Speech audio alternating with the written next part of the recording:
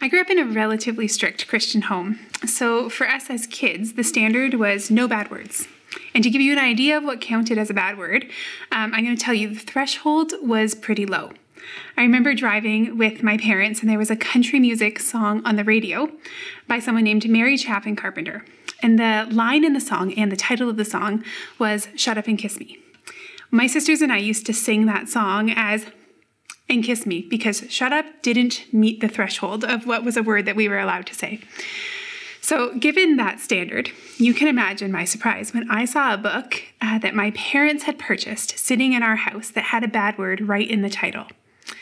I remember being confused at finding Microsoft for Dummies sitting on the table. What in the world could have compelled my dad to purchase a book with a bad word right in the name and then bring it into our home? That question was largely answered for me now as an adult who has a different standard of bad word, but also as someone who is a regular consumer of how-to guides. I look for them for any problem that I'm coming up against, any situation I don't understand. And I can see now that my dad was willing to overlook the title because of the value that was in the content of the book. Maybe you've found yourself wondering about the how-to guide as it relates to this message series.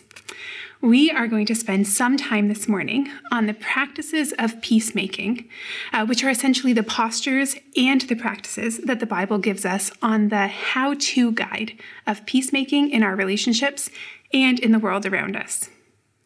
It's important to know that peacemaking isn't passive, but it is instead the result of active and really engaged practices. I personally have found the first couple of weeks of this series to be really inspiring as we've heard more and more about what peace is and isn't. That it is not only the absence of conflict, but instead it is an active presence and a way of being. We heard last week from Tom that some of the standard things that we do as humans in order to pursue peace are not actually the things that bring peace. That the means don't justify the end because the means is the end. And I don't know about you, but I've had some vulnerable moments, as I am being really honest and raw with myself about the state of some of the relationships that I'm in that are not thriving, or even some where there's active conflict. And I've found myself wondering how we go about the really challenging but necessary work of peacemaking. There's a passage in 2 Corinthians chapter 5 where Paul is talking to the church in Corinth. And it describes followers of Jesus as the ministers of reconciliation, as people who are doing the ministry of reconciliation. The language used in that passage is that we are to be the ambassadors of Christ, doing the work of reconciling with God and with one another. The passage further gives some insight to the postures that we are to have towards people. And I think it starts there for a really important reason. The postures are the starting point for the how-to, and the practices flow from there. We have to get those postures right first. So first of all, in this passage, it says that because of Christ, we no longer view people from a worldly point of view. We no longer view people through the lens of who they are to me or to you. We no longer view people through the lens of what they can offer or what they have done or how they look or how they contribute or any of those pieces that are so common in the ways that we approach people in our lives. So what do we do instead? Instead, we view people as the very image bearers of Christ, as people who were made in the image of Christ and have that value for exactly who they are. Think for a moment on just how different our posture would be towards people if we actually viewed them as representatives of Jesus in the world.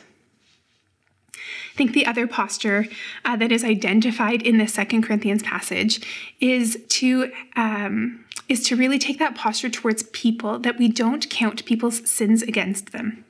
We no longer regard people as an account of their wrongdoings.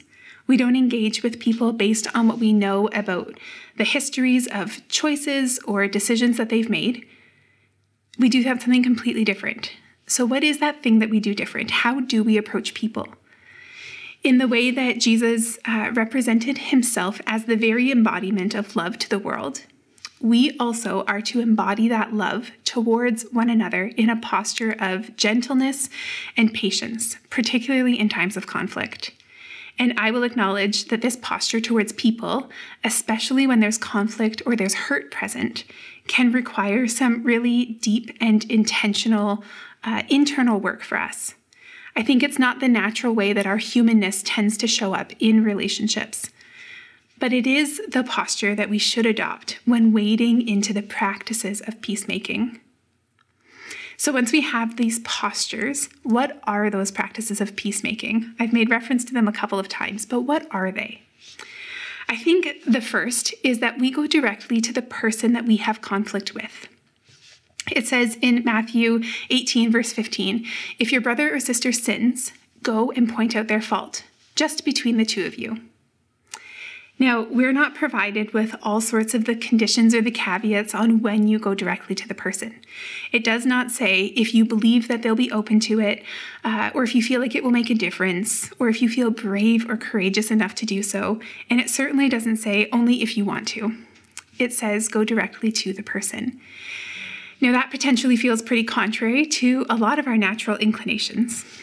In a book called Redeeming Conflict, the author's name is Anne Garrido, and she refers to this tendency in us as triangulation. It's really referring to the propensity of two people in conflict with one another to go to a third person instead of direct to the one where the sin or the conflict exists. And she suggests that we do this for a couple of reasons. But I think that the one that is probably most common is that we do this process of triangulation to find a sympathetic ear to our narrative. The more times that I can recount my version of what happened, the more set in that narrative I become. And if I have someone who is sympathetic to me, it helps me to feel justified in my role in the conflict. The role that I might have played can actually be sanitized out of my own version, and this really allows me to be more comfortable with myself. Really, at the end of the day, it's a method of conflict avoidance. Now, this author, Anne Garrido, she describes the other reason why we commonly triangulate in conflict, and that is because we want to, or sometimes we feel the need to subvert the structures that are in place that move us towards redeeming conflict. I think this can be true in relationships where there is an authority structure existing. So sometimes in an employee-employer relationship, or maybe a parent and child relationship, or even and certainly within the church. I think the thing for us to keep in mind, though, is that the practice of triangulating in conflict can breed distrust and discontent and even division in a broader community. What happens is that the conflict remains unresolved because we might feel better about it having talked it through enough times and feeling justified in our narrative of what happened, but the conflict itself is not resolved. If anything, we feel less of the need to resolve it properly because some of the fire is gone. And therefore, it's not resolved and it lingers like a bit of a low-grade fever, just waiting for those right circumstances to fire right back up again. That's why, as a community, we want to lean into the Jesus wisdom of going directly to the person. In my role here at Southridge, I oversee our homelessness services department. And as part of our annual performance reviews that we do, we have people do a self-assessment on a whole bunch of different factors that really leads to a conversation managers will have with their staff. One of the areas for self-reflection is around whether or not we manage conflict quickly, quietly, and effectively. And I've always really appreciated that, primarily because it provides a framework for ensuring that we don't allow conflict to linger. That's the quickly. We don't wait weeks or months to try to address the conflict. It gives the framework that we go directly to the person without bringing in a lot of unnecessary people to the conflict. That's the quietly. And that we pursue genuine reconciliation to be able to move forward in a resolved way, which is the effectively. This has really helped to provide a framework for how we deal with the inevitable conflict that arises as we are people working and living together. Now, we don't do this perfectly, but in all things related to the practices of peacemaking, it's important to know that the attitude and the posture trumps the technique. If we've gone directly to the person, how do we engage next? I think as we work towards peace in our relationships, another practice is the work of engaging in genuine dialogue with a focus on really listening to understand. The desire to understand is the key distinctive between dialogue and debate. Whereas debate can most accurately be boiled down to the successful argument of my position or my narrative over my opponent, dialogue is different than that.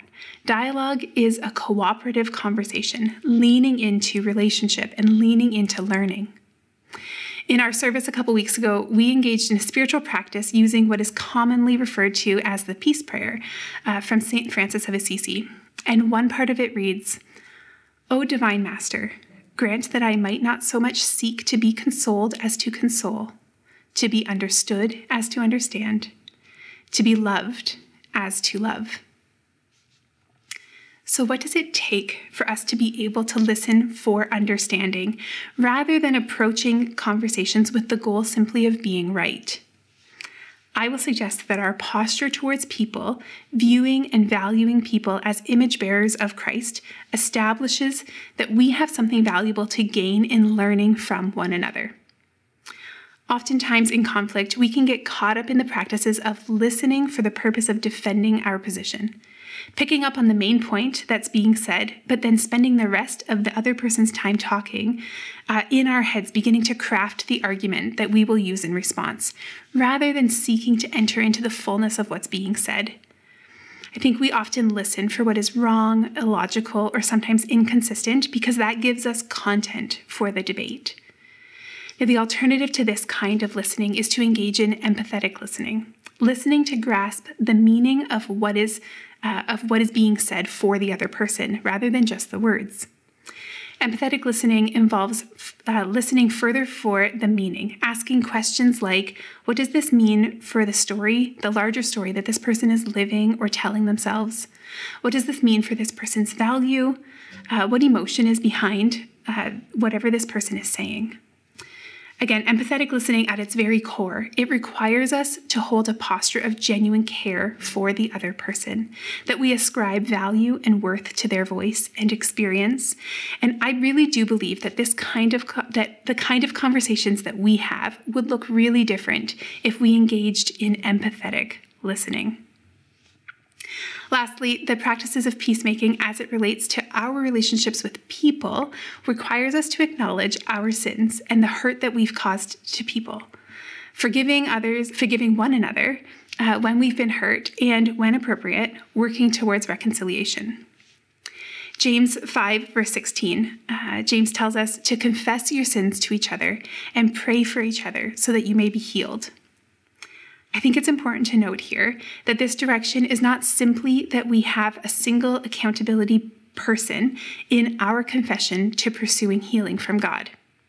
See, James, throughout the entirety of his letter, appeals to believers around the way that we seek for things to be good with God while resisting the way that we live out our faith as loving to people. And I would suspect that what James means in his letter is drawing us into an understanding that we are made right with God as we and through the process of making things right with one another. I can remember really clearly a particular instance where I had to do this and some of the learnings that have stuck with me to this day. I needed to confess and apologize for something that I had done that had unintentionally caused a lot of hurt to a colleague of mine. And the one thing that sticks out so clearly in my recollection of that conversation was actually the discipline that it took for me to not provide a lot of justification for what I had done, which was my natural instinct. See, I wanted to explain why I had done that, feeling as though their appreciation for my reason would help to absolve me of the guilt that I was feeling. But that's not what I needed to do. I actually needed to apologize for the act, not explain or excuse myself for meaning well. The other thing that I remember so clearly about that conversation was the offer of forgiveness. See, forgiveness is both something that we can offer to the person apologizing to us and to the person who isn't.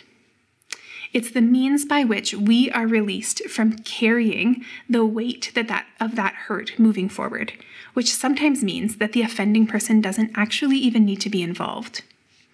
Referring back to that book, Redeeming Conflict, the author notes that forgiving someone can sometimes feel like we need to minimize the hurt or the pain that we're feeling. And I know for some that the very suggestion of forgiveness feels like it invalidates the injustice that was done to them. But really, what forgiveness does is it transfers the weight and the heaviness that we feel about that injustice from us to God. It frees us from carrying it and allowing the hurt of that situation to drive our thoughts and our actions.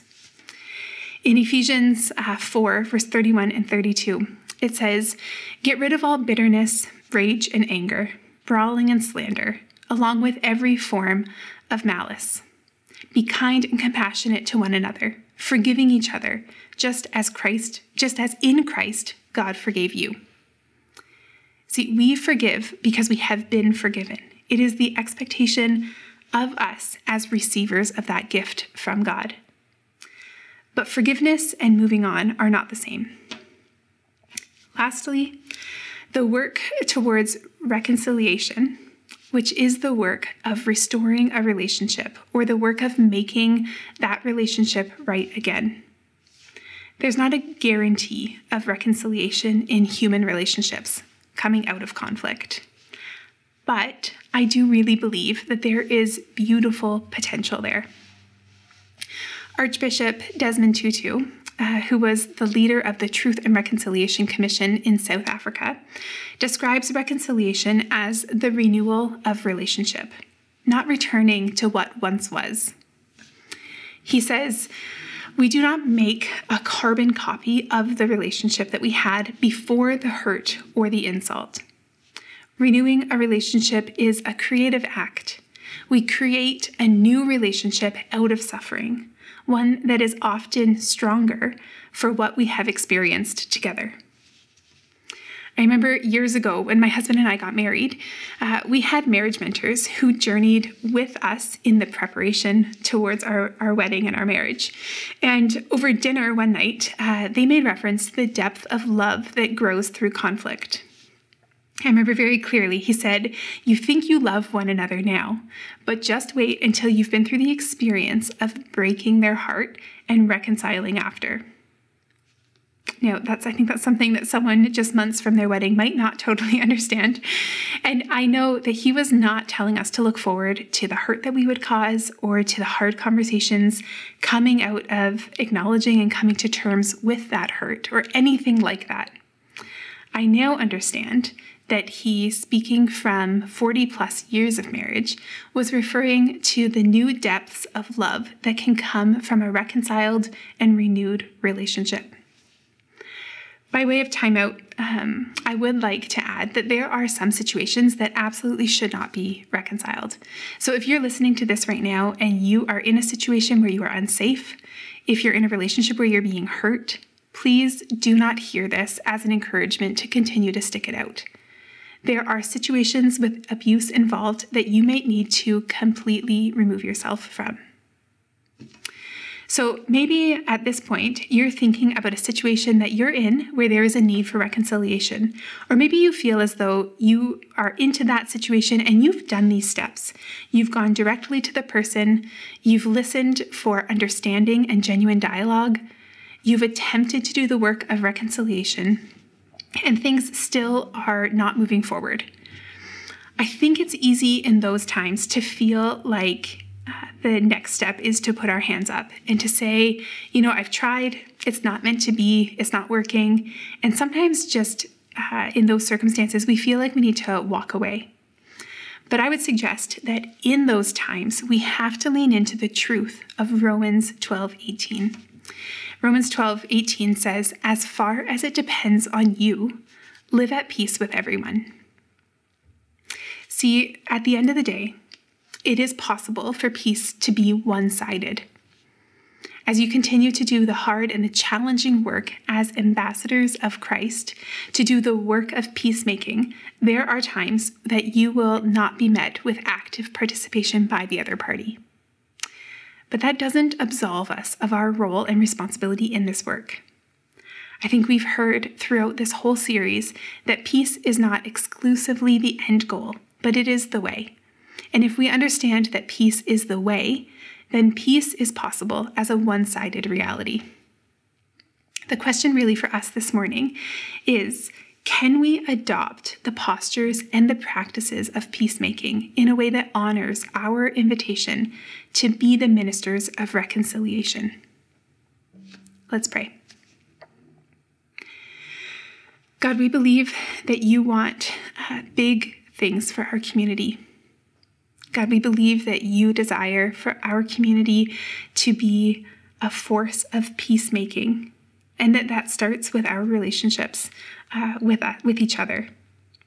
Lord, I pray that you would lead the internal work that's required to bring us to these postures, that we may be people who fully adopt our roles as ambassadors of you in the world around us, that we would do the internal work to adopt these postures towards people, and that you would continually drive us to engaging in the active practices of peacemaking. Lord, for your sake, so that people may see us and get a glimpse of you, and ultimately, Lord, so that your name and your kingdom can be more realized in our relationships and in the world around us, God. We pray these things in your name. Amen.